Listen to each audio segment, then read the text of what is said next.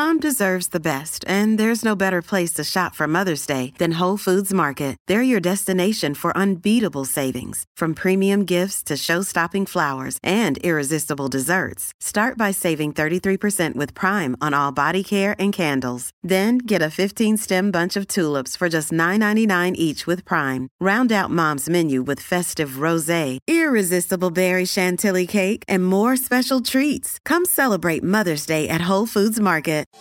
Good morning, Oregon. It's Thursday, February 3rd. This is Andrew Theen with a news briefing from the Oregonian and Oregon Live. Before we start, a quick thank you to our sponsor, Pacific Source Health Plans, for supporting the show.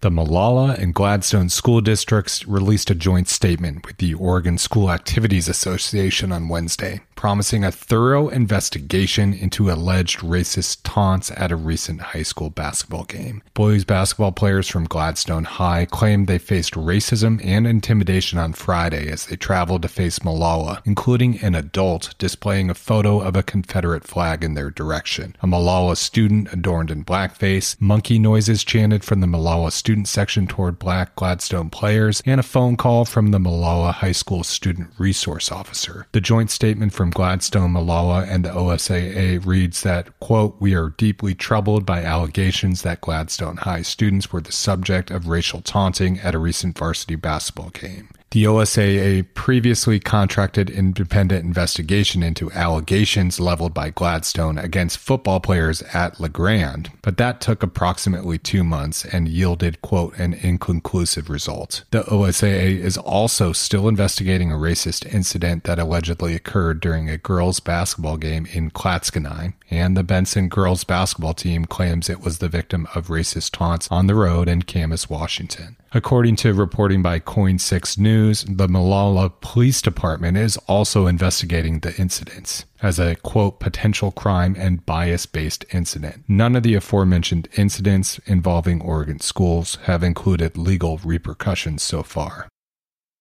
Workers at 6 Starbucks locations in Oregon filed petitions to unionize with the National Labor Relations Board this week, joining a nationwide campaign to organize the Seattle coffee chain's baristas and shift supervisors. 3 stores in Eugene, 2 stores in Beaverton, and a Southwest Portland store all filed union petitions Monday, according to letters posted on Twitter by Starbucks Workers United, the group organizing the union push at Starbucks. The group is a member of Workers United and an affiliate of the Service Employees International Union. The National Labor Relations Board must approve the petitions before ballots are sent to the Oregon stores for workers to vote on. That process could take more than a month. The new filings come after a Starbucks at 29th Avenue and Willamette in South Eugene earlier this month became the first of the company's Oregon shops to file a union petition. Workers at 55 Starbucks locations across 19 states have now filed petitions to unionize.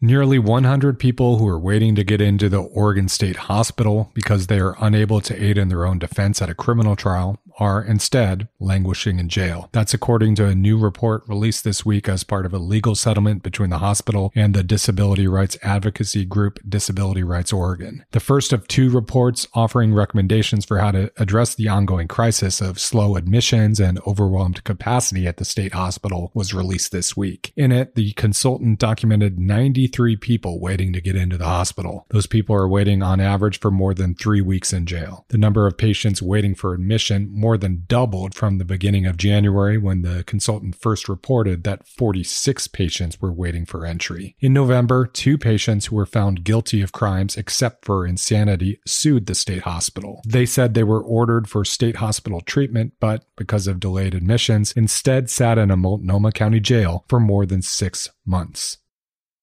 Downtown Hillsborough has a long way to go to recover from a devastating fire last month, but the Washington County City is getting a boost of good news. Several Portland area staples are opening new locations in downtown Hillsborough. including some of the best restaurants in the city. Top Burmese is the latest name to join the westward expansion. It's one of Portland's best new restaurants and is opening its 4th location, this time in downtown Hillsborough. Owners say they will experiment with a new fondue-style menu at the Hillsborough spot, which will be its 4th location in the metro area. Hillsborough is also destination number 1 for Ex Novo Brewing, Sizzle Pie, Grand Central Bakery, and vegan Indian sensation Sudra. All those businesses expect to open in Hillsborough by late 2022 or early 2023. For more stories about all the great stuff and all the great food we have to offer in Oregon, go to hereisoregon.com.